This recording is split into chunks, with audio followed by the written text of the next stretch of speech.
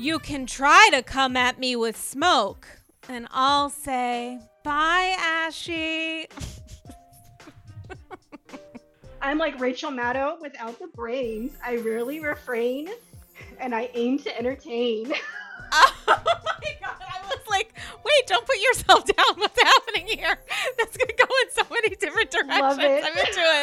I'm into it. You guys, it's Andy's Girls. Believe it or not, it's episode 361, which feels psychotic when I say that out loud.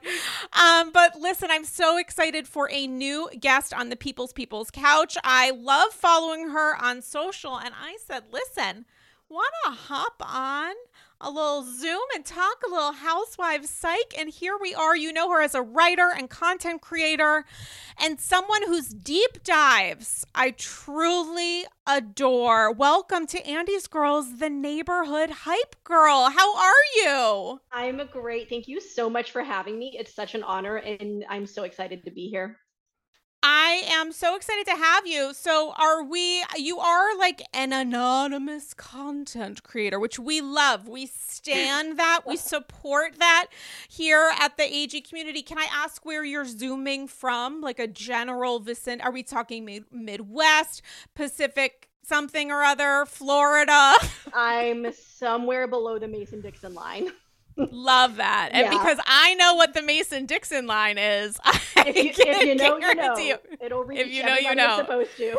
If you know, you know. Who actually referenced the Mason-Dixon line? Oh, you know who did?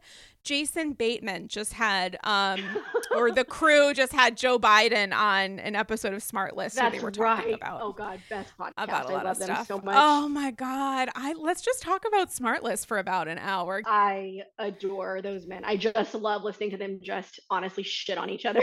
It's like the actual best for like an hour. Oh my God. The way that they drag Sean Hayes, because Sean Hayes, God bless, they all have their different personality type. And Sean Hayes, God bless him, is like, what's your favorite color? Tell me a theater story, to literally everyone. I love it. I love it so much. It brings me joy on my little strolls around New York. It is so great. Yes. Sean Hayes is like, tell me your favorite theater story and like your best medical emergency. Because that's 100%. That's his thing. I love them all. It's so awesome. So tell me, when did you start your account?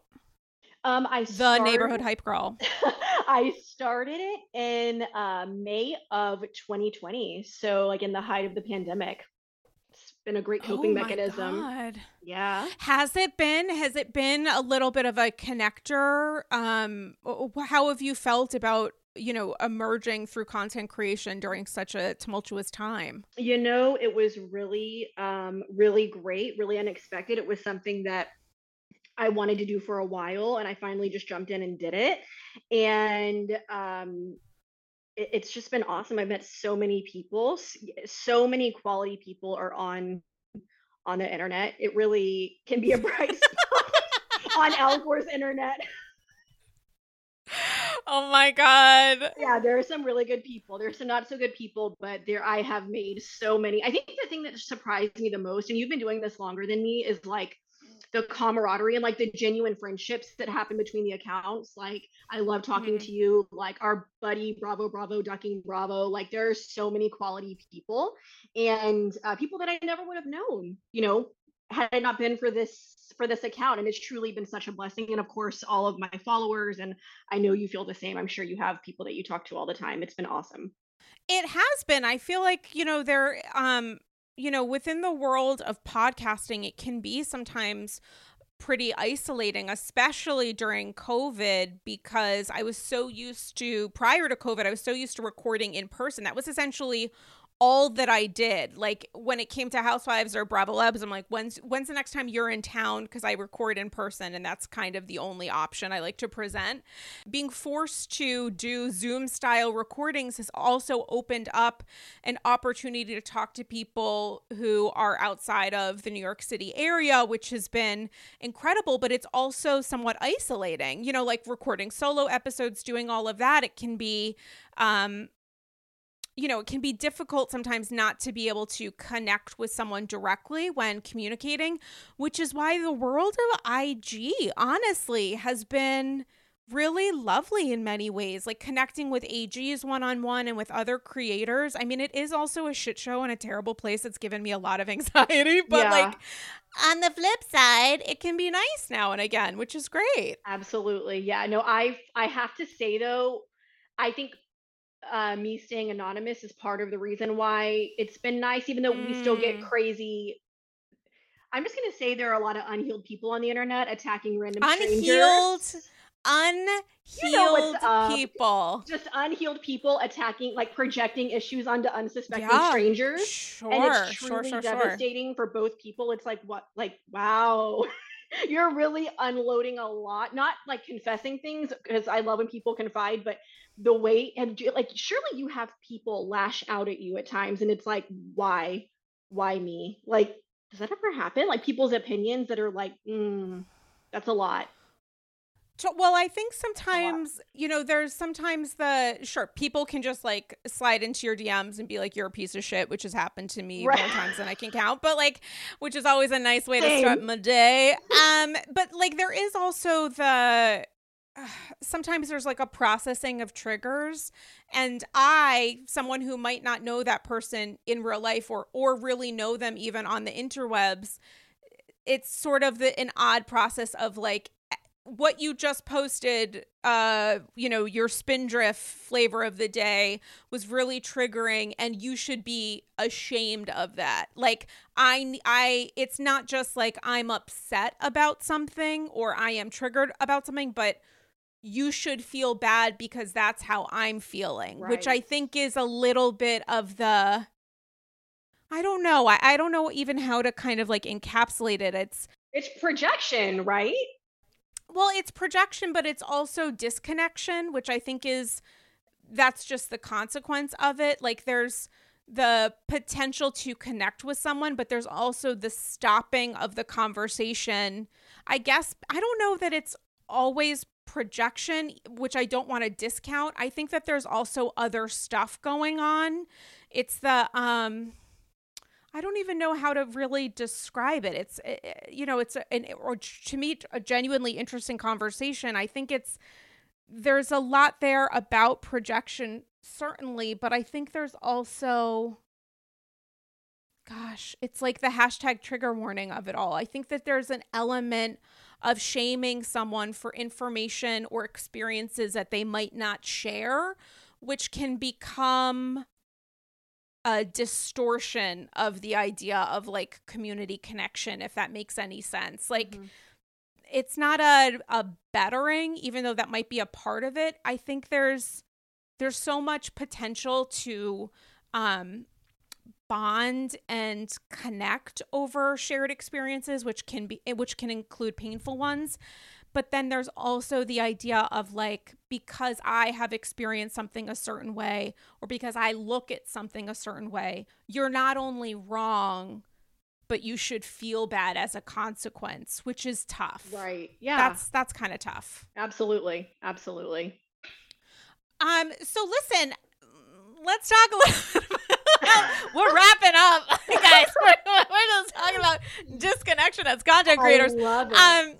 But I'm here for it. Listen, speaking of all things connection, when did your Housewives journey begin? Do you remember a moment, a franchise, a show? It could be a Bravo show within the Housewives universe or outside of it. Was there kind of something that, like, almost like a bait and switch, where you started through Project Runway and then the Real Housewives of Miami just came out of nowhere and took you?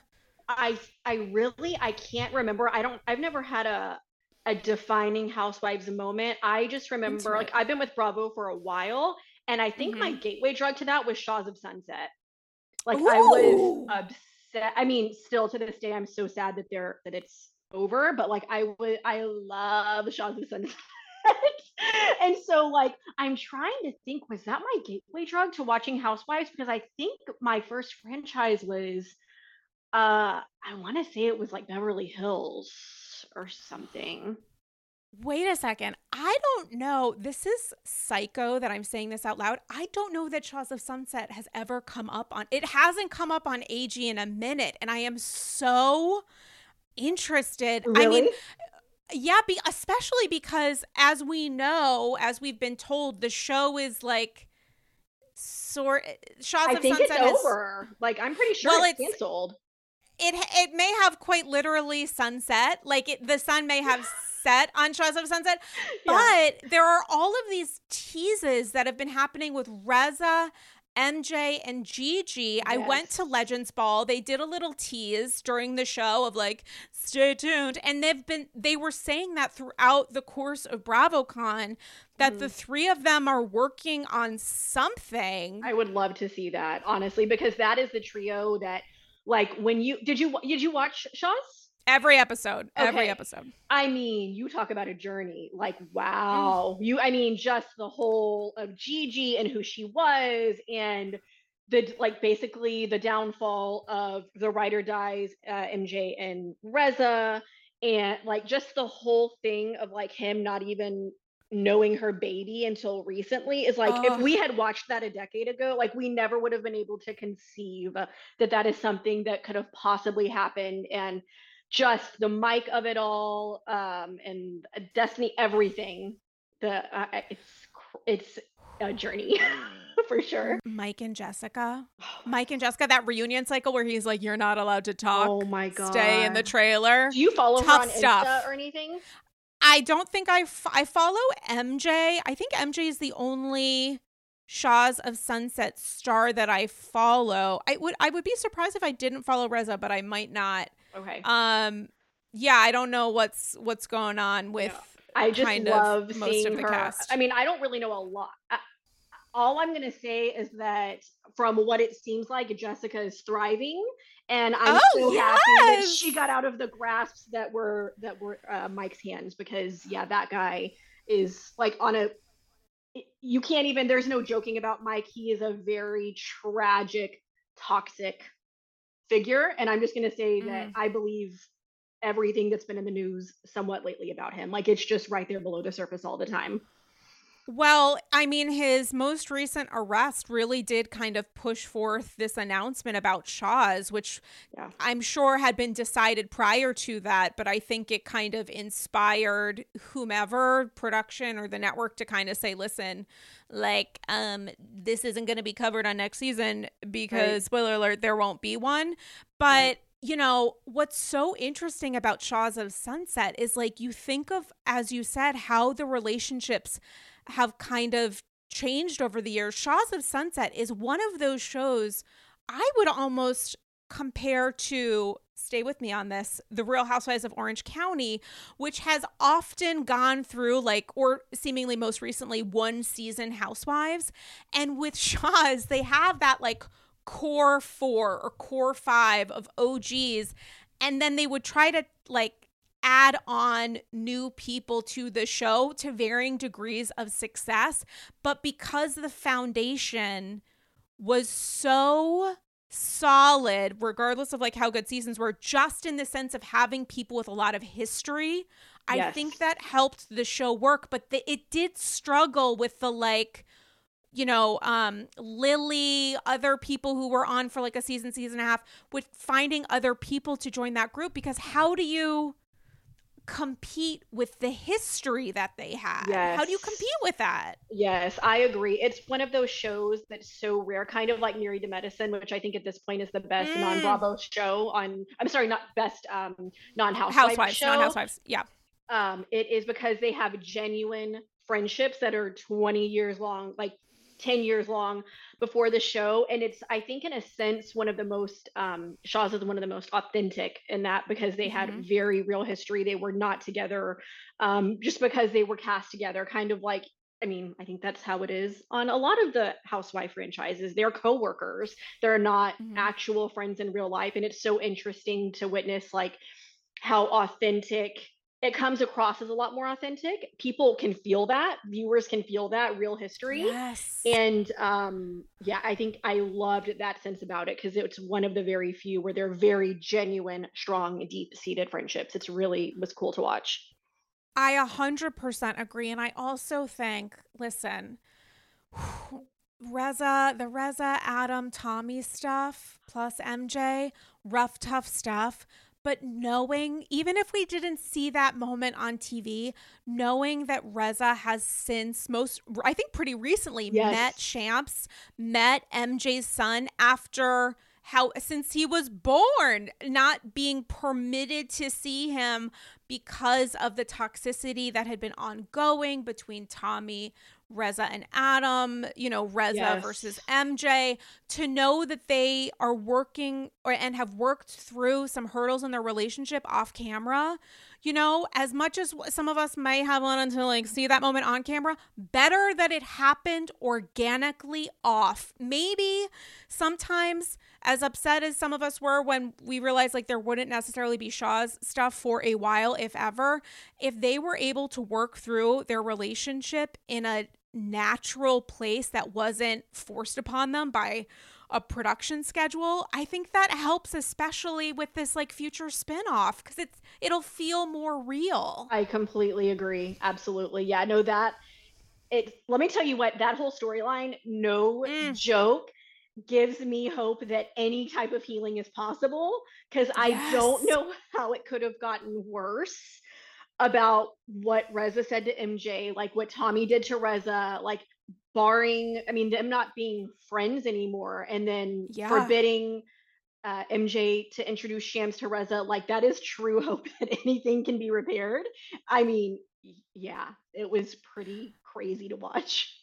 What Reza said to MJ at that fucking party was one of the darkest, most toxic moments of any Bravo show. It was very bad. Talk about, if the name of the episode, it might end up being trigger warning. Yeah. Talk about a trigger for a bajillion people for a bunch of different reasons. I was not only can this friendship not come back from this, but do I want to continue watching this shit? Because it should not be this bad. It was, it showed some bad aspects to all involved, honestly.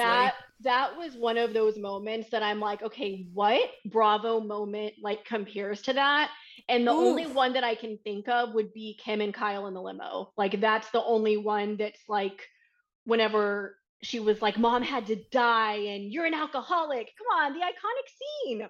Kyle and Kim. I'm thinking, you guys, you can't see me, but I'm putting on my thinking face. She just put on her thinking cap. Here's the difference to me with the, oh God, this is tough. Okay, I'm gonna say it out loud. It's I don't even know that I believe it. I don't know. Okay, we're gonna unpack it. Walk through it. To me, that scene was so troubling because it showed the pain and anguish and toxicity within the Richards sisters dynamic. It was the purest illustration of decades of toxic, upsetting, frustrating history being made clear between these two women, maybe for the first time, and also all of us at home. Yeah. The reason that I don't know it is as applicable to Shaw's is that I felt like the Shaw's stuff, while the limo scene is obviously triggering to a lot of people, understandably so, the Shaw's moment relied on so many negative tropes that while I'm sure that's also applicable to the limo, I feel I don't know that this is a cop-out, but just to me, my two shekels, Black Shabbat to me was more you don't think so? 2 shekels. Sorry, that just caught me off guard. 2 shekels. Yeah. Welcome to Andy's Girls. It's a real Hebrew ride. It's I have my book of words, honestly, that don't make sense to anybody. But I think Black Shabbat, honestly, because you're right. It involved some underlying upsetting stereotype, or at least ugliness, that existed in how Ramona reacted to the night, that I sort of, but which again isn't to, I sound like Larry David and I'm communicating right now. I don't know what's happening. Welcome to Monday night. I do completely agree from a toxicity perspective. I also think though that there was another element there, which isn't, to be clear, to take away from ugly truths that were exposed during that moment in the limo. I just, for some reason, No, again, my two shekels. I forgot about Black Shabbat. I wish It was triggering. It was It was triggering in a bad. way. Every It was way. triggering. It was triggering in kind of every way to, I think a lot of people, and maybe even honestly in the way that it was edited with both, because the way that limo moment, obviously the finale, you know, production knows essentially what the finale party is going to be. It is communicated to people. I've attended finale parties for the Real Housewives of New York. You know, this is the finale party for that season, or at least it's intended to be. So obviously, seemingly, that was intended to be the finale. So that moment obviously is going to be all the more impactful and disturbing, but also almost like, it's going to be like the core foundation of a finale. They're going to advertise the absolute fuck out of it, not only because it's a huge moment, but also because it's the literal finale leading into the reunion. The way that Black Shabbat was edited was so deeply problematic to me, because the to be continued on that episode was like, watch Ramona be anti-Semitic next week. Watch Ramona be super racist. Like, the way that it was edited, the entertainment value, which we can all kind of decide how escapism works in our own special way, but like the way that the entertainment value was almost like neutralizing incredibly problematic stuff was tough to me. I kind of see that through line a little bit. Yeah, no, you're totally right. I meant they were similar in just the fact that my jaw was on the ground, but I still forgot about. I think I've tried to forget Black Shabbat just because I was like, I just wanted to evaporate watching that entire thing. Like, it was disgusting. One of the tags of AG is normalize changing your mind based on new information. Yeah. From a jaw on the ground, 100% agree about the limo. I was thinking about it because the Rosa thing was like so upsetting to me when I watched it. No, it was honestly triggering.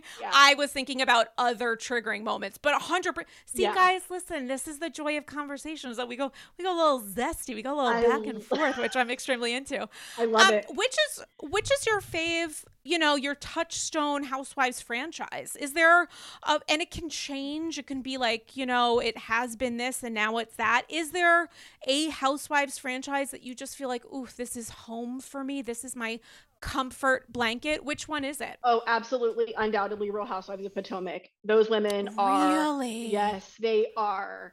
I can't even, and it's so funny, a follower the other day was like, yeah, Real Housewives of Potomac is basically just Real Housewives of DC rebranded. And I was like, oh shit, like, interesting. I guess, because I did not watch DC. I did not watch that, full disclaimer. But they were like, no, because of the area. But anyways, those women are, you talk about a strong cast with those women. Like, they are just like a warm hug. I just love them so much. I'm so happy to have them back on the screen. Like, I literally adore that franchise 100%. I'll absolutely agree. Love Potomac, and I want to get your thoughts on this season so far. But just to counter what that person said about Real Housewives of DC being repackaged, don't come for me. No, nobody's gonna come for you. But I do think I hope for that person on their journey in life that the only reason they saw a connector was because of location. Yes. Yeah. Because otherwise there is quite literally nothing that the cast of Potomac has in common with the cast of DC. Arguably, if we're going to like compare Potomac, I would say like compare Potomac to classic seasons of Real Housewives of New York. I agree. Because there's so much energy and consistency, and even in the conflict, there's a way that conflict on Potomac, not always, and also not always on New York, by the way, but the way that conflict is dealt with on Potomac to me is similar to New York, because it's like you can call someone a fucking piece of shit, garbage whore, whatever you want to say, go to sleep, wake up the next day and say, hey, do you want to grab an omelet? Like, there is something, not always, not typically at like wine locations or whatever in the wine country of Potomac, but you know, there is to me that kind of vibe there. It's almost like a level of mutual respect between the members of the cast, which I love. Yeah, I do agree with you for sure. Is there in safe space, by the way, hashtag safe space, is there a Potomac housewife you find yourself connecting with, charmed by, adoring? Oh God. Well, Karen Huger is just like, she's my Mm, everything. I yeah. can't. I do believe that and I know this is a lot of people say this, and I'm not just jumping on. Just if you really think about it, I do think that Ashley Darby is the ultimate housewife. Like, she Ooh. holds, she truly holds nothing back. I mean, literally, whenever what happened in that one episode when they're like, well, doesn't Michael cheat on you? And she's like, not lately. And I'm like, oh my God. I was dying. I was like, I give her kudos for just glossing over that. She has been, and she's playing the long game. I don't see Ashley as a victim. Ashley knows what she's doing. She has been humiliated season after season after season and has taken it on the chin like a champ. I can't relate, but I still respect it because she is messy. I legitimately think she's one of the most gorgeous people I've ever seen in my life. That's just a side Mm, note. She shows hmm. everything about her life. I love Ashley, but I really do. I love the whole cast. I do. I just think they're great. They're great ensemble. Ashley is almost the exception to the rule when it comes to housewives. Often, so much on housewives involves conflict based on revealing reality, like, oh, my marriage is a piece of shit but I'm pretending it's great, like Ramona and Mario style, like vow renewal and then leading into what happened next, and Ramona trying to force through the idea that everything was fine. Like, there is so much subconsciously or otherwise about the ways that housewives try to show off their world, and Mm-hmm. the kind of LOL to that is, with time and also other members of the cast, what we actually see happen is the truth lurking underneath that so often, people try to bury or, throw cash on top of. And with Ashley, obviously there are exceptions to the rule here, and the big one is fucking Michael ass Darby, but Ugh, creep. with Ashley, she has seemed almost centered in talking about things that other housewives would absolutely refuse to touch. Like, the way that she, love her or hate her, the way that she communicates, I believe she is being incredibly natural, even if I disagree with what she's saying, which is a huge, like, Caduce style moment to her, because that to me is very rare on Yes. Housewives. And also, not to say that it's rare in her cast, because I don't know that that's completely true, but certainly rare in the universe. I absolutely agree. The way that she talks, it's like, because she and I are not far apart in age. I mean, I'm 32. I think she's like 34, 35 maybe, or maybe she's younger. I don't even know. I just remember one time I looked up her age and I was like, she's so mature, really, whenever she talks about things, even regarding her marriage. There are so many times where I'm like, I just would not be that composed. I just wouldn't be. I really do have always admired that about her, honestly. Because I would not be that cool, calm, and collected. That's all I'm gonna say. Google says she's 34, so 34 it is. There is Ashley has the ability, when she wants to be that kind of centered spirit, and she does feel in some ways really grounded. And yet, one of the reasons why I think she's a fantastic housewives is there's always an exception to the rule. And the most glaring exception to me, maybe until this week, until that scene with the lawyer, is the fact that she genuinely either thought going in with Michael with an LLC or whatever make-believe thing he had suggested was either a good idea or the thing she was going to do regardless of how she actually felt. Yeah. And now she's hitting reality, which hopefully she's listening to, with this lawyer telling her, bad news bears, like echoing all of your friends and family. this is not great. What was your reaction to that moment and also just to her journey with the house and the divorce? I just don't. It, oh my God, I could just ramble. I don't even have any words to formulate. Like, Mm, whenever they're like, this is not a divorce, it's like, okay, so if you're getting a divorce, you're getting a divorce. Like, I just, if things are so great, then you probably shouldn't be buying property together. Like, mm, ask questions, get yourself good representation. Like, I just, it's infuriating to watch, especially because I think that she's better than this. Like, I think that Ashley isn't, I really do think she's intelligent. Um, mm. and the whole thing just is, I'm just as confused as her castmates. That's all I'm going to say. Like, when she said she had a coochie craving for Michael, How? I almost gagged on, How?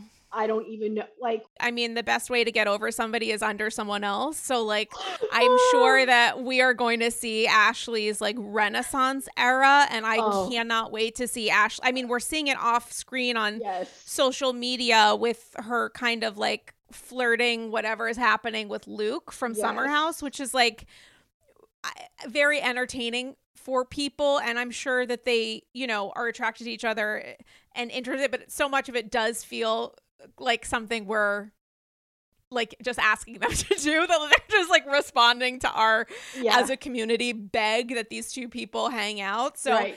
who knows what will happen with that, but there is something really fun about the idea of Ashley having fun through dating. Ashley is so, again, is so hot. She's so vivacious, and I'm just like, I want to see single Ashley 100%, because I feel like she's been underappreciated. You know, I'm happy that she got her children out of this relationship. I know that's something that she deeply wanted. I think Mm-hmm. she seems like a spectacular mother, and Mm-hmm. and like, she will put their interests and needs first. And but I do think that Ashley deserves joy, because she just hasn't been treated right. I mean, she, uh, the fact that Michael Darby got her Gollum, no, thank you. Mm. No, I'm not here for it. You know, and there's also the idea of like independent Ashley, which has been so exciting for so many of us, Hmm. like putting aside the dating aspect and the like hopefully seeing someone that is potentially a better fit for her and for the person she is now, which is Hmm. different from the person she was when she first got together with Michael, let alone married him. But the independent vibe, there's like the idea of Ashley independent woman, which has so many of us cheering, which is why this whole house thing Yes. is at the best confusing, because he's going to be in your life for the rest of your life. You're co-parenting children. I think they want to remain in each other's lives, maybe even in addition to that. Like maybe they'll develop a friendship separate from, what they're currently going through. But like to continue other forms of dependence on him, Hmm. especially if he has been, maybe until Housewives, maybe even including Housewives, the primary breadwinner, because Hmm. we've been told over and over and over again how hugely successful he is in his business. Like the idea of creating a new form of dependence because Absolutely. you don't have the information at hand. Like we don't even know what this situation looks like in exactly how he pitched it to Ashley because it wasn't presented to us on camera. Hmm. That's a kind of tough moment because we can't want her to be more independent than maybe she wants to be, but Right. that feels like such a huge example of the reasons why people are upset about that idea moving forward. Oh yeah. No, I think it's tragic too. I just, the idea, for me personally, nobody come for me. Like, I try to put myself in other people's shoes. The thought of being dependent on a man, I can't even like conceptualize for myself. Mm. And Mm-hmm. watching it is extremely upsetting, because she seems to just like, I do think she's very smart, but I feel like financially he's been her lifeline. You know what I mean? Like, Sure, sure. and she's like, well, don't ask me how much things cost because I don't know. And I'm like, what do you, oh my God, like ask questions.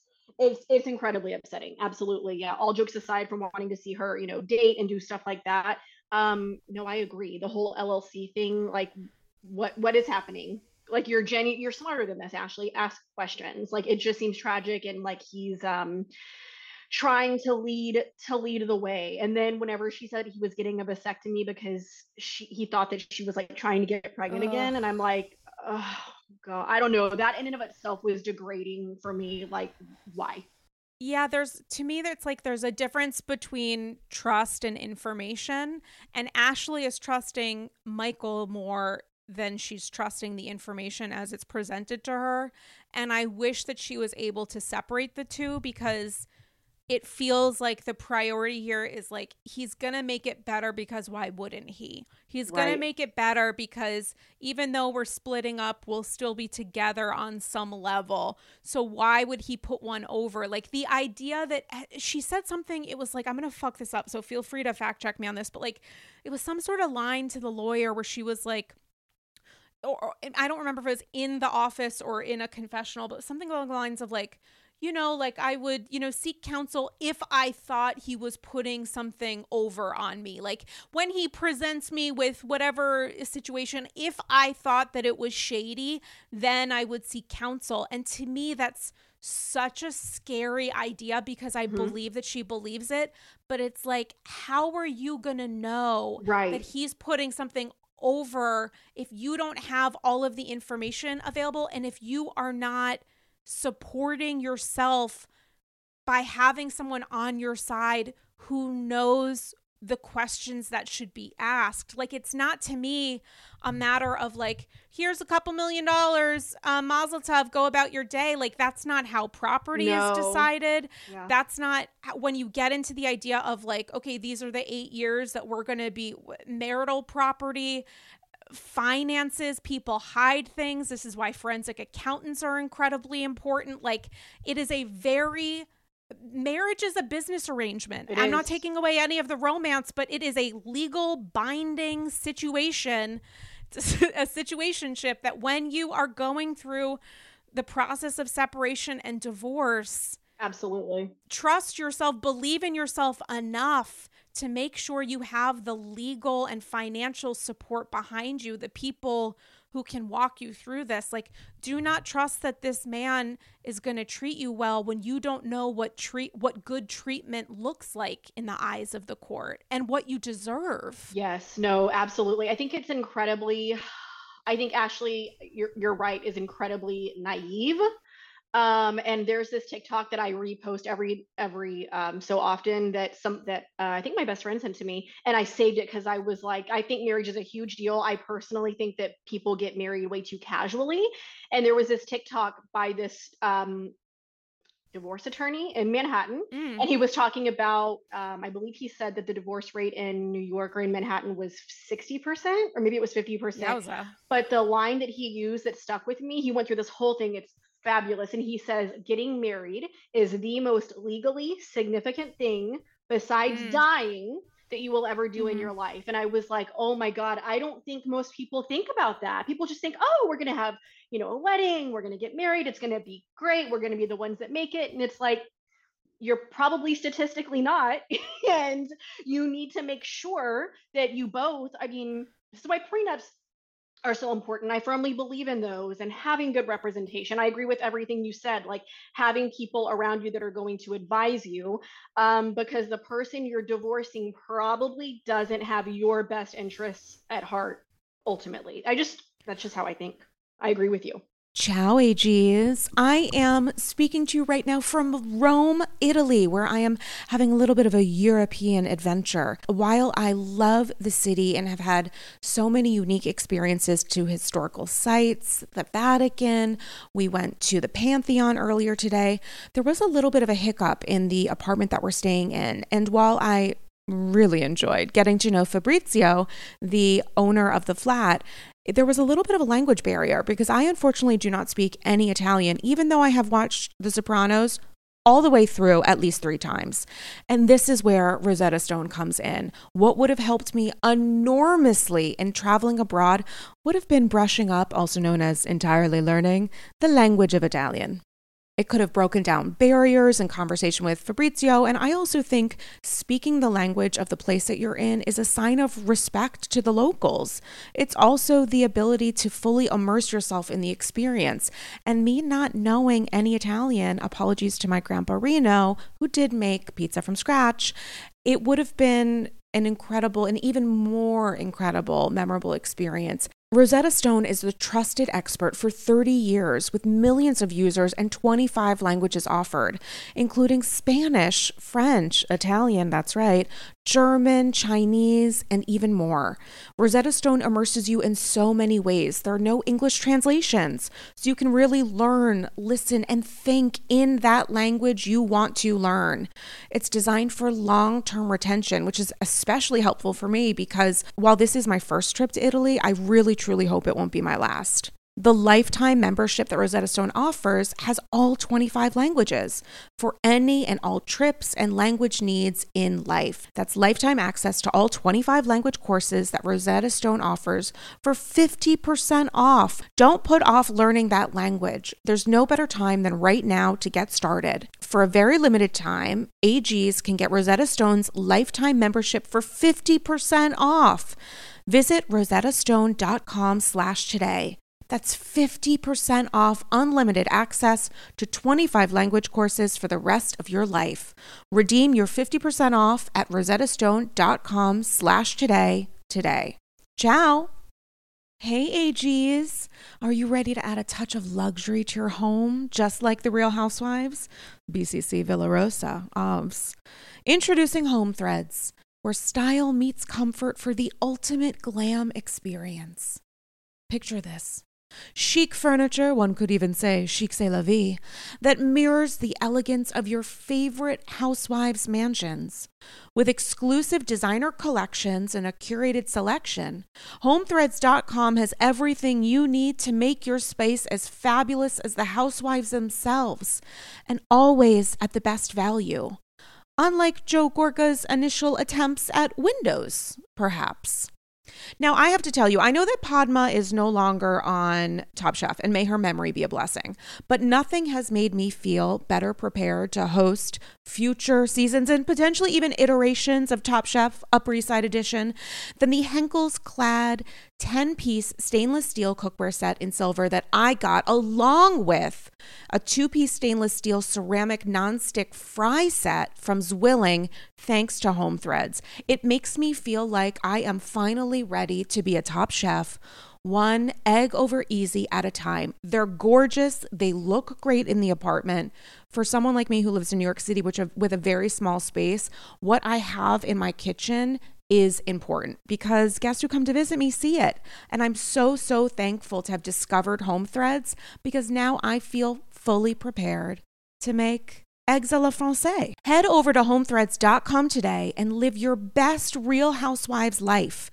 Go to homethreads.com/AndyScrolls and get a code for 15% off your first order.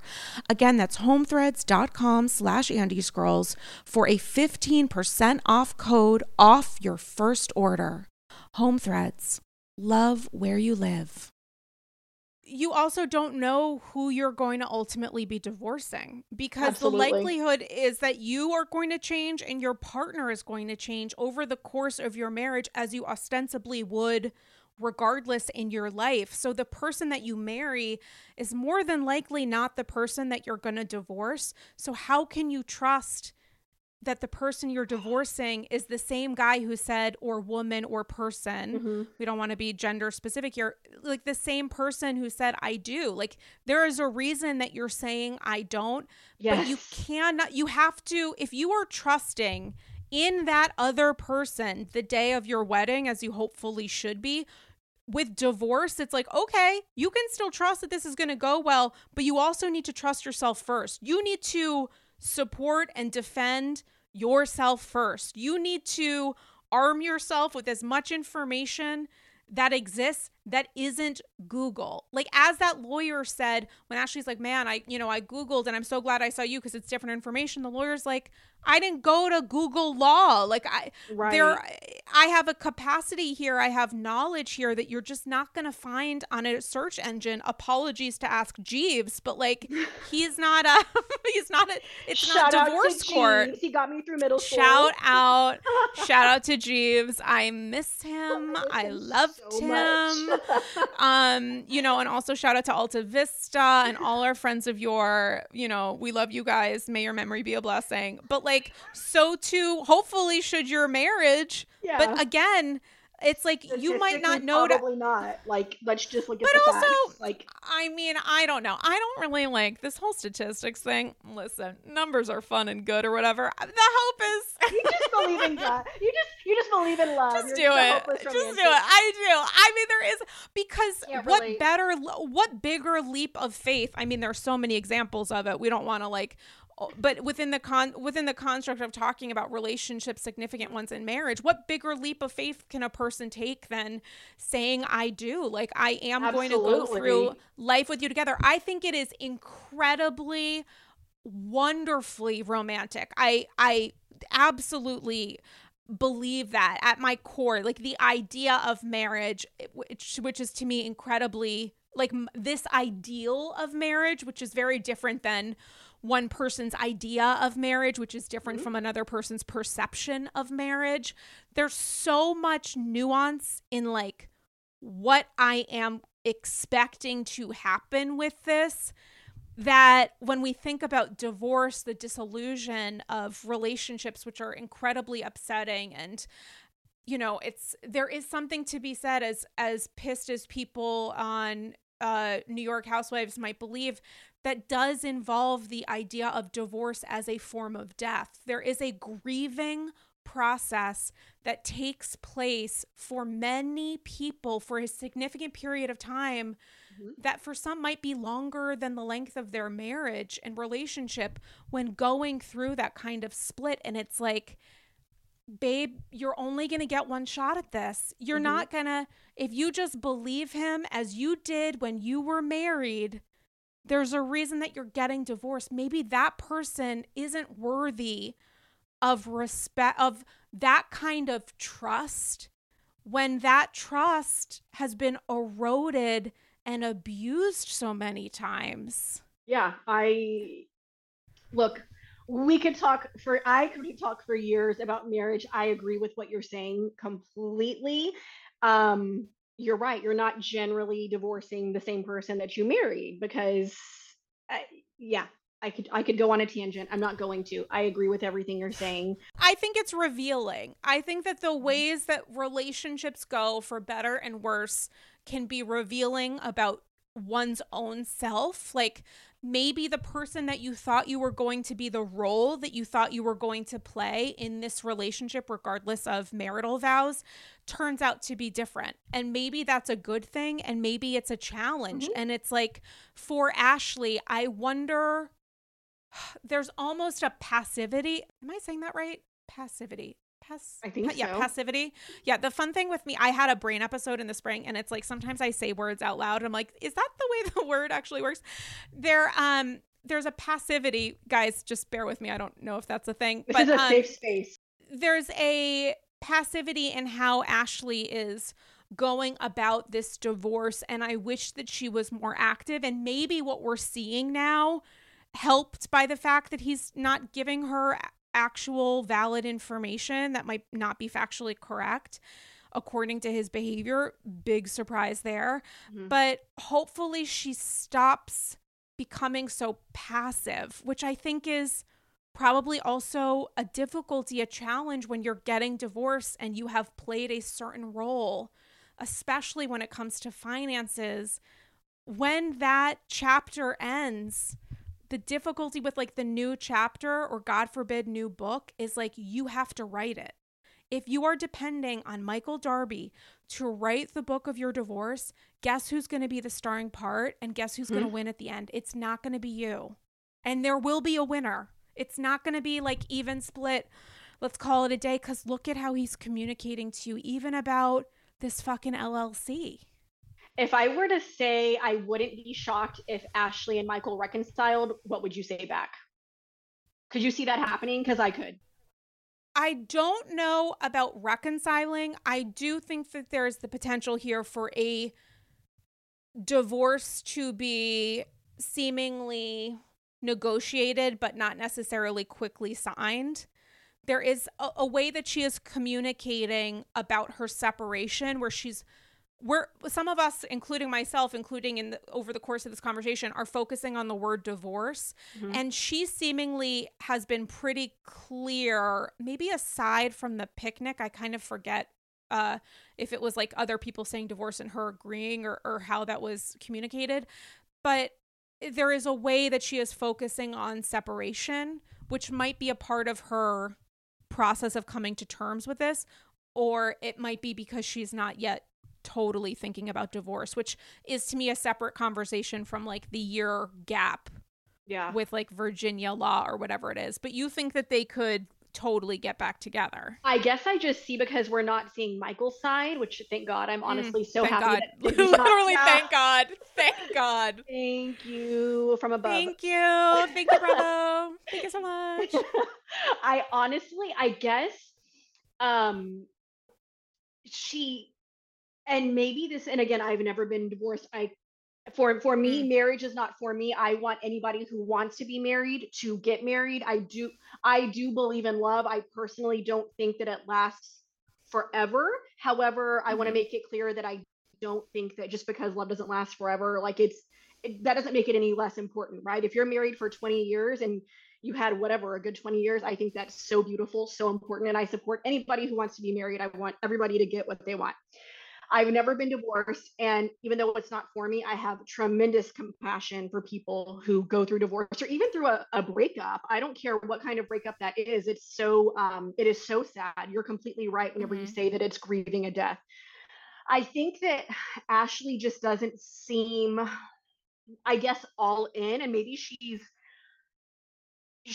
I don't know. She just doesn't seem like very convicted about getting her convictions about getting divorced aren't very high to me. Like, it seems like she's okay with going slow and entering into this agreement. I don't know. There's just something about it that I would not be shocked if this dragged on for a long time, or that maybe she realizes like, oh wow, he really was my lifeline. Like, maybe it would be easier if I just stayed there, There's that saying, like, sometimes the devil you know is better than the devil you don't. And her basically, reintroducing herself into life as a single person and having to worry about a mortgage and money and how much things cost, and getting divorced and being a single parent. A lot of people stay in marriages or situations for that reason, because it's easier sometimes to stay. Some people, please don't come for me. I know that a lot of people stay in situations that are less than savory because it's like, well, this is all I know. Like, yeah, I have depended on this person financially. Like, they have been my lifeline. I mean, and it's, it makes me sad to watch, but that's why a lot of people say they're going to get divorced or even just split up, and they don't, because it's like, it's really hard to get back and to be on your own, especially whenever there are children involved.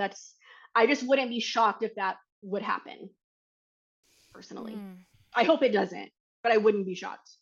I'm curious what will happen when we get to, and I assume that we already are, right, at the year-long, whatever this, however many, like, I know obviously on the show we're not, as the show episodes air, but I would think IRL that we're like near, if not surpassing that year-long. No, I would assume. No, didn't that like just come out like not long? No. There's no way that she'd have announced that, because like I remember the memes. No way that was a year ago. No, she announced the separation at whatever point she did, but that doesn't mean that they hadn't been separated for however long prior to that. It's not the court isn't deciding when her publicist responds to Instagram posts. But I don't know what that date of separation was, and who knows how far along they are in this whole negotiation process. So much of this, again, is being communicated on Ashley's terms, right? Because she is the person whose story we ultimately are following. So, a a lot of that is, I think, subject to what she wants us to know, understandably so. And also how much of it is being communicated and decided as a way to protect Michael, as a way to, and I don't mean that as a negative thing necessarily, but because Ashley is cognizant that the story of their separation and divorce is now solely being told through her eyes because he's not appearing on camera. I don't know how that changes. And also, you know, I don't know where negotiations are as these episodes air. Like, hopefully that's already been decided, but who knows? Like, I don't know the end of the story with this house. Right. If she ultimately bought the house, I have no idea. I don't keep up with what's happening when it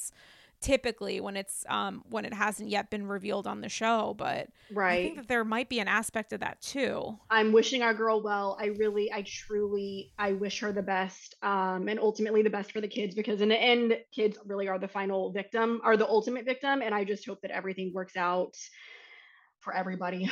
I really do. Well, victims in the sense that, you know, there is a conversation that I had with Tracy on the last episode of the idea of co-parenting amongst really difficult circumstances, and doing so, trying as best you can, noting that this isn't possible in all situations, to put aside or put into a box anger and frustration you might feel about your former partner, so that the kids experience co-parenting as best they can. And again, that's so situation specific. So hopefully the kids aren't seen or feel that they are victims in that sense, you know, but ultimately they are the ones who will suffer the greatest. Yeah. And there's so much at risk because a child's understanding is very different from an adult's, which can also be very different from a different adult's, depending on a person's experiences and how they are willing to process what's actually occurred. So, there is something positive in the way that Ashley does seem extremely, extremely focused on the effect of this on her children, which is, I'm sure, like a very difficult journey. Like, I can't imagine it. Like, if I was divorcing someone and I probably, that's what I'm laughing. Oh yeah, at. no. Welcome to Andy's Girls. Welcome to Andy's Girls. Literally, but I can't imagine. Oh God, I just think it's like, shout out to anybody kind of going through this or who has gone through this, because it's so challenging in so many ways. And when you have kids in that picture, and so many people go through divorces from individuals who are incredibly toxic or are divorcing amidst a circumstance that might be incredibly toxic, let alone another person, you know, who they are at their core. And like, when you have kids involved, it's like, truly, I mean, what kind of goddamn courage award can you give someone for going through that and staying focused on the kids and just, you know, trying to help their children I can't get to the other side of it. Yeah, I can't even imagine being there. Yeah, and also the ages of the kids when this stuff happens. Like, Ashley's sons are very young. So trying to figure out what they will remember, if anything, what are they going to remember of our relationship and our marriage, noting that they will be alive longer with us divorced than they will be married. So like, the way that they see their parents as a seemingly, I think we're getting there, divorced couple, at the end of the day, like, what are they going to remember about their parents' relationship with each other, because they were so young when Ashley and Michael were married before this separation was announced to us, that it's like, the likelihood is pretty strong that they are going to have more memories of the stuff that happened since, which is a lot of pressure, I would think, for parents going through this. Yeah. I do want to shift gears a little bit, just because so much of this conversation is focused on marriage, which I think is an incredibly interesting topic. And a lot of the episode is focused on marriage as well. The marriage of Candace and Chris, and the after effect of what Ashley's discussed and what Giselle has discussed, how that affects their marriage and how their marriage is maybe affecting the rest of the cast. What's your kind kind of reaction and response to what we're seeing take place? Honestly, I have to tell you, I hate it. I really I really like Chris, and I really love Eddie. Ooh, what are you drinking? That looks so refreshing. I'm having Gatorade Zero because I have an electrolyte imbalance, and With Gatorade a Zero cocktail. fruit punch flavor. No. Oh my No, God, no, I no. love Gatorade fruit punch. That's so badass. I'm sorry. It's so good. I have no less than 3 beverages at any given time. And thank God the temperatures go down because I don't have my AC on when I record. And it's like a literal, it has been a literal shit show during on warmer temperature days, even if it's like in fall. So I love myself a little Gatorade Zero moment because it keeps me hydrated and replenished without fucking with my sodium. Hashtag stay hydrated. I love that for you. That looks refreshing. Hashtag AF. stay hydrated. Hashtag I might be thirsty, but that's really more my personality than anything else. Wait, so what were you gonna say? What were you gonna say? Let me take a sip right quick. Let's both take, I'm now having a little decaf. Oh, this is fun for the listeners. Oh my God, I love it so much. I love it Yeah, here. we love I never we want to love a leave the hydration station. office You never will. virtually. The cloth is Zoom.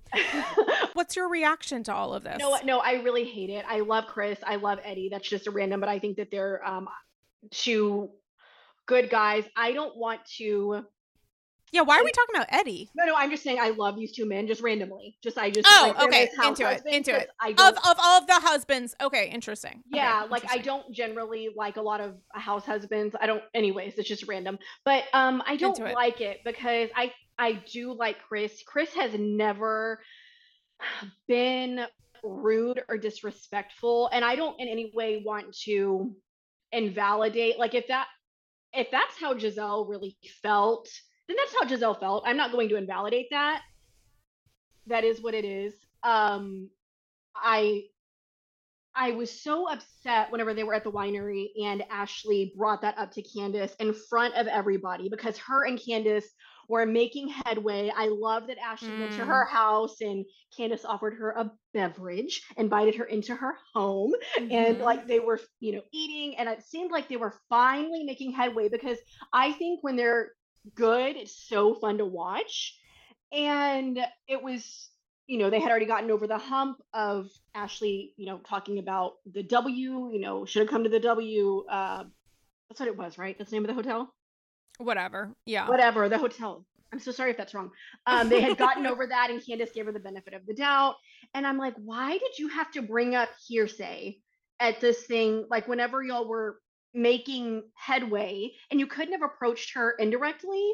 And then also the whole thing that, can I just say that the editing on Potomac is like chef's kiss? Whenever Yeah, Mia, 100%. who I just cannot get a read on, was like, I'm just saying he was looking at me, and then they showed the flashbacks and Chris was never looking at Mia. Not looking at her. Ever, Never looking at Mia. Once. Right. It was so hilarious. And I'm just like, I just hate that they're coming for Chris, and it seems calculated. It's like, okay, it's your turn, Chris. Like, I'm sure Eddie will have a turn. I'm sure somebody else will have a turn. I guess Eddie kind of had a turn last year whenever they were saying that he was having an affair or something. I hate it. I hate that.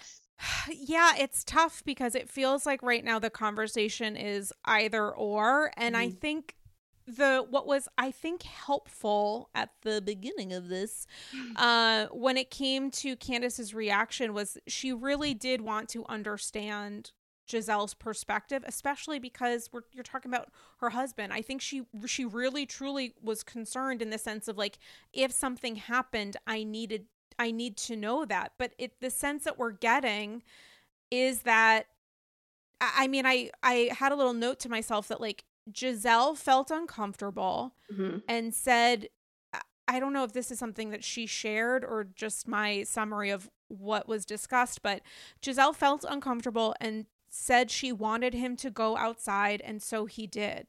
That to me is the end of the conversation. We don't need to, and by we I mean like members of the cast, invalidate Giselle's upset, but also a feeling does not mean it is shared. Giselle might feel a certain way, but that doesn't mean that Chris was doing this because he felt a certain way, where it was, or because the way that something can be received to me is important, but that's not everything. And I think the way that this has been discussed is confusing because it's like the way Giselle felt is everything. And that's not fair. It's not fair to Chris, and it's not fair to Candace. And it feels like a lot of the discomfort is built around perception. There's a discomfort in being in a room with a man, which I don't take away from. And I don't know how I would feel if like doors were closed in a dressing room solo, regardless of you being friends with someone. As we said, we don't want to dismiss Giselle's feelings, but like, it seems like a lot of the discomfort was built on the perception that other people might feel something else was going on, which is that is to me a passive feeling, which I completely am not dismissing or minimizing at all, versus what Michael Darby did. And it's like the equalization here is so frustrating, which Ashley Darby is actively participating in and trying to drive home. Yep. The idea that like, well, the pendulum swung one way and now it's going to your side. And it's like, sure, can pressure on different relationships happen through Housewives? Yes, as you just mentioned, like Wendy and Eddie had to deal with fucking ridiculous rumors, and you know, something's gonna happen with Karen and Ray coming up, and Juan and Robin have been through it too. But that's not the same thing as like actual acts and behaviors, especially those that were caught on camera and litigated in court, versus someone being uncomfortable because of the perception of how other people will feel. Or maybe Giselle felt uncomfortable, not about perception, but about Chris's behavior. But we're not totally, to me, getting that. We're now getting that with the idea that he was flirting with other women and touched someone, which was half discussed on this episode, which is a different conversation to me. And again, for the 900th time, it's not minimizing how Giselle felt, which she communicated to Robin with cameras down after the reunion. She felt a certain way. Right. But the perception of this, especially because we're now trying to say there's a record or a pattern of behavior, to me is completely unrelated to what Michael Darby did, which was I agree. Active physical crossing of boundaries, which involved groping multiple times. Right. No, Michael Darby is an actual sexual predator. Like, I mean, that's recorded. I just think he's just like a general piece of shit. Like, I don't know what the term would be, you know? I think grabbing people's asses and unsolicited, I don't know. I don't know that. I don't, for some reason, all of a sudden I'm like, I don't know about the language on that, but like, yeah, it could be like, it could be. I'm not defending Michael. It's more, I don't know about the actual, how the use of language applies. I said what I said, everybody. No, she doesn't have to agree, but I said what I said. I think he's never mind. I'm going to hold it back. He's a piece. No, don't, you shouldn't hold back. I think he's a piece of shit. Yeah, and it's like, grabbing people, that's not normal. And, it's a form of assault. Right. It's a form of assault. There's a reason that, you know, the court was involved. And it's unfortunate that now there is an equalization here. Like, I think honestly, when Candace said at some point, like, that Ashley was vindictive, it's like, you know what? Vindictive could be a part of this, but also gleeful is another part. There was a real Cheshire Cat style grin on Ashley's face with the idea that now it's your turn. That like, babe, no matter what happened with Giselle and Chris, which feels like two people had two very different experiences. And at the end of the day, I don't know how much who said what about let's go to the dressing room really applies here, because I think we seemingly are on the same page that it was like to have a conversation with a friend. It's so not the same thing as what Michael Darby was credibly accused of and what footage has shown and how people have reacted. And it's like, babe, like that Cheshire Cat, as much as we fucking love you as a housewife, this is for sure. She was one of the reasons that you're on Housewives. She was waiting for, and I think that goes for anybody. I'm not saying it's right because I think it's so messed up, but Ashley and her husband have been under fire, understandably and rightfully, for multiple seasons, because her husband's a piece of shit. Not just like, because like cheating and being a sexual predator or whatever, or being a piece of shit, like, are not the same thing. So it's like, okay, he was doing both, right? Like, Chris, I don't see that correct being the same thing. And so the Ashley and Michael have been through it. Michael brought it on by being himself. It's disgusting. I hope we never see him again. And I think that Ashley was tired. And I think I agree with you. It's like, no, it's your turn. You're like, three people are saying this, and Mia said this, and Giselle said this, and whoever said this. I think that absolutely she was loving it. And it is not an accident that she confronted Candace on camera. That was completely intentional. She could have texted her, she could have called her, they could have done it at a different time. She loved the fact that they did it on camera in front of everybody else. That was not an accident. She loved it. Yeah, it might have felt like a relief to her. And the idea here that crossing of boundaries, which is I think is an aspect of it too, that like Giselle felt like her boundaries were being or something. The idea that crossing boundaries would apply as equally with this situation with Chris and like what is now being discussed as a couple different examples. But like when we're all including Mia in this, it gets so confusing because these women think that something happened that the audience knows according to the edit did not. Right. That makes stuff really confusing. But also with Michael, the thing that's so frustrating is like, to me, he's not the most, he's not the guy that I would place trust in.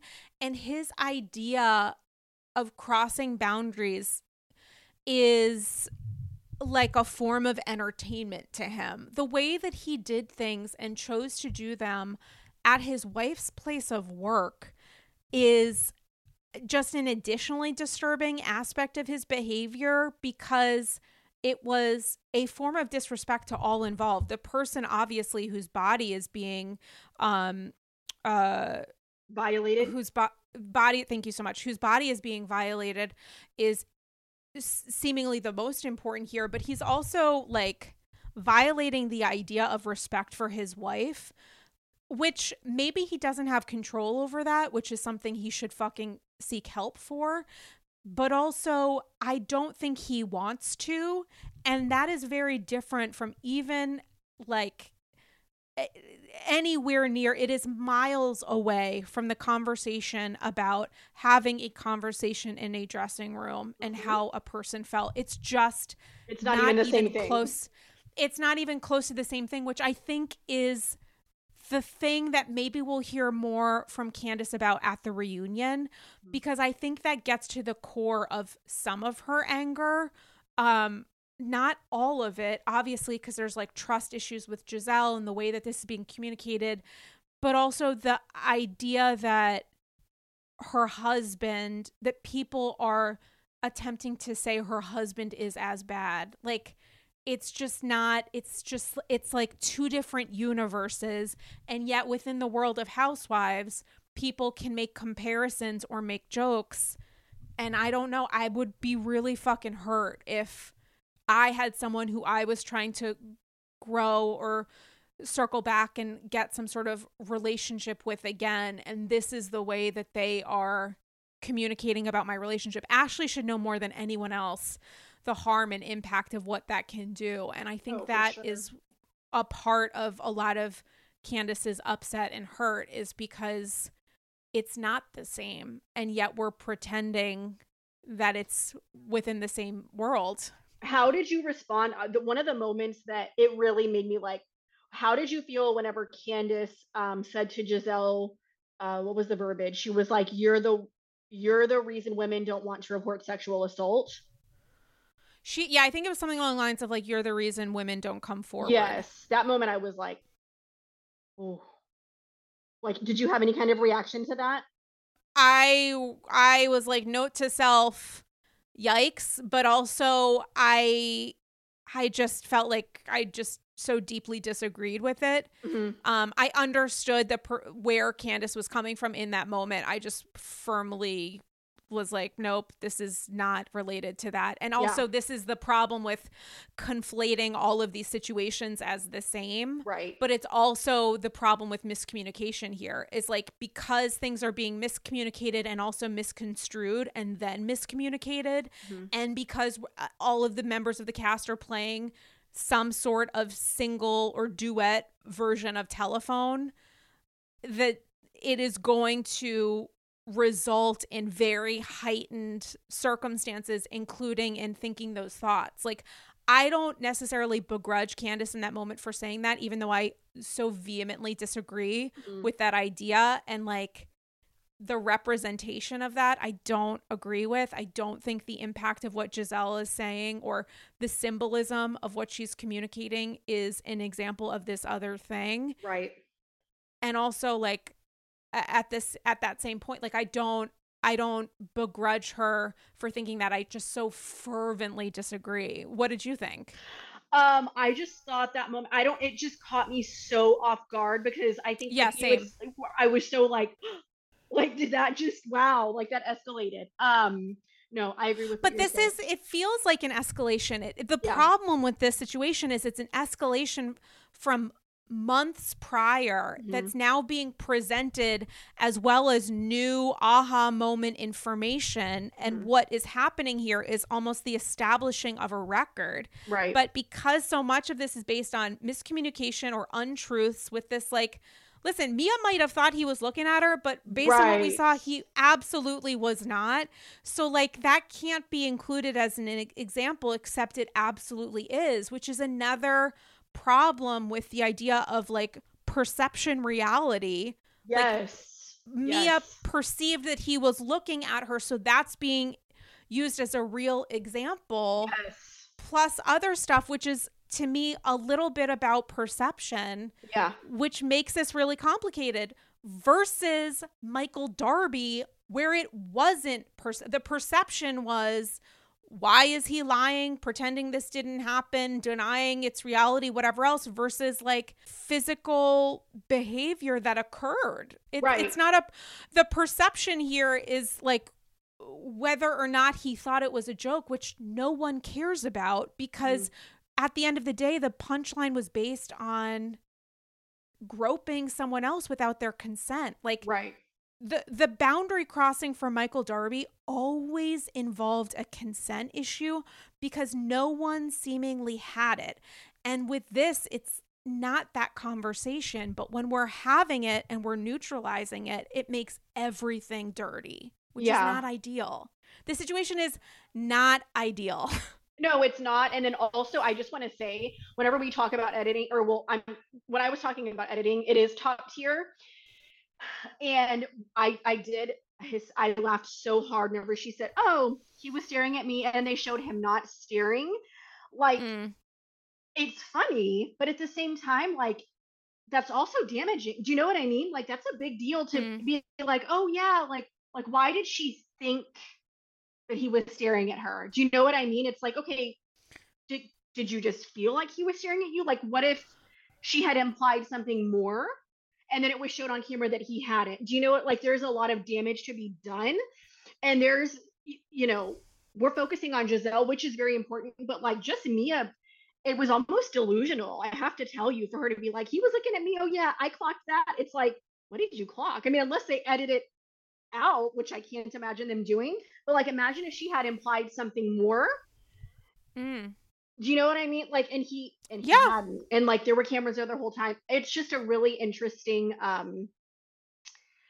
don't know, a quote, I forgot where it's from, but it says that somebody will never escape the stain of accusation, and it is so true. And people have to be real careful before they speak and imply things, because that accusation, even if they're found innocent, even if there's camera footage of them not doing it, just that stain of accusation is going to be there. And it's so unfortunate whenever they didn't actually do something. And I'm just speaking in general. I don't know. The whole thing was just bizarre.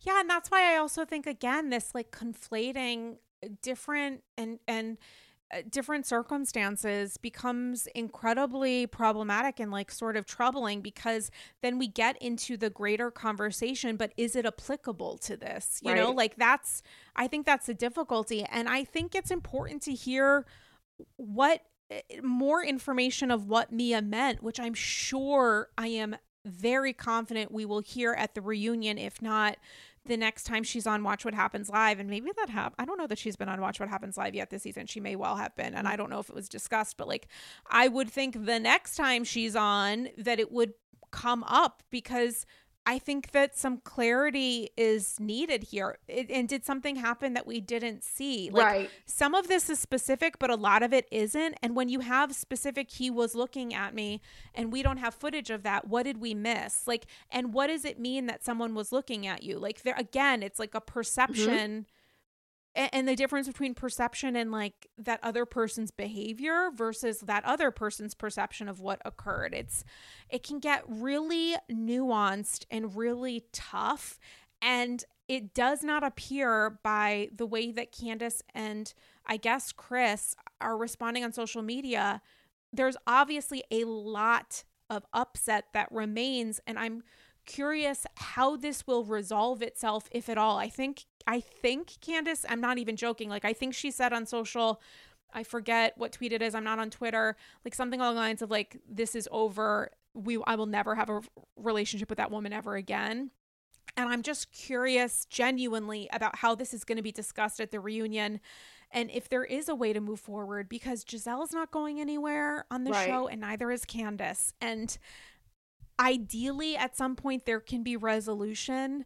And I hopefully Chris is like a part of that, because this is a conversation about him without him, which I think is also really complicated, at least without him directly with Giselle and other members of the cast. I don't know how they're going to handle this. I think it's going to be really tough. Yeah. But I actually do also have faith in the production for Potomac that this will somehow be discussed in a way that gets us somewhere at the end. I just don't know where that will be. I really don't. Yeah, I hope there's resolution.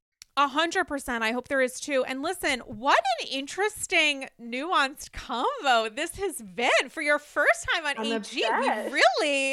We dove quite deep. We got some Shaws, which I don't remember ever happening or not having happened in a while. We got some marriage stuff, some divorce stuff. We talked about perception and reality with a lot of gray area there. So I think, I don't know how you feel, but I feel pretty darn good about this episode. My goodness. The only thing we're missing is the Murdochs.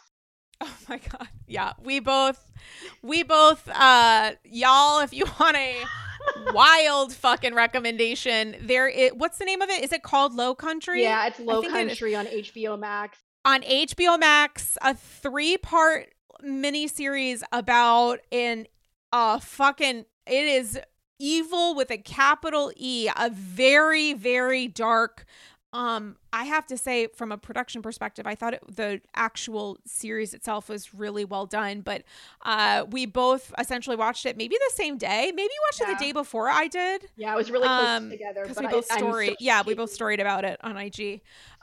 So Low Country on HBO Max, if you guys are looking for a wild fucking ride. Honestly, you know what I would love to do, if you have any avail, as I say this out loud on the episode, coming on a Patreon episode with me this week and talking about Low Country. Yes. I would love to do Low Country, Married to Medicine. I have a list of things I want to discuss with you guys. So look for that episode out this week on the AG Patreon. Number one way to support the pod. You get exclusive bonus episodes like this one that we're going to do, talking about murder and some other wild fucking shit. The hit of serotonin I'm getting at just the thought right now. Oh my God. It's so nuts. Fuckers. That show is so I literally posted, because my favorite thing to do is to like process shows that I'm watching while Instagram storying as I watch them. And I truly was like, that show needs to come with a blood pressure sleeve, because I was losing my mind while I was watching, because I was so upset.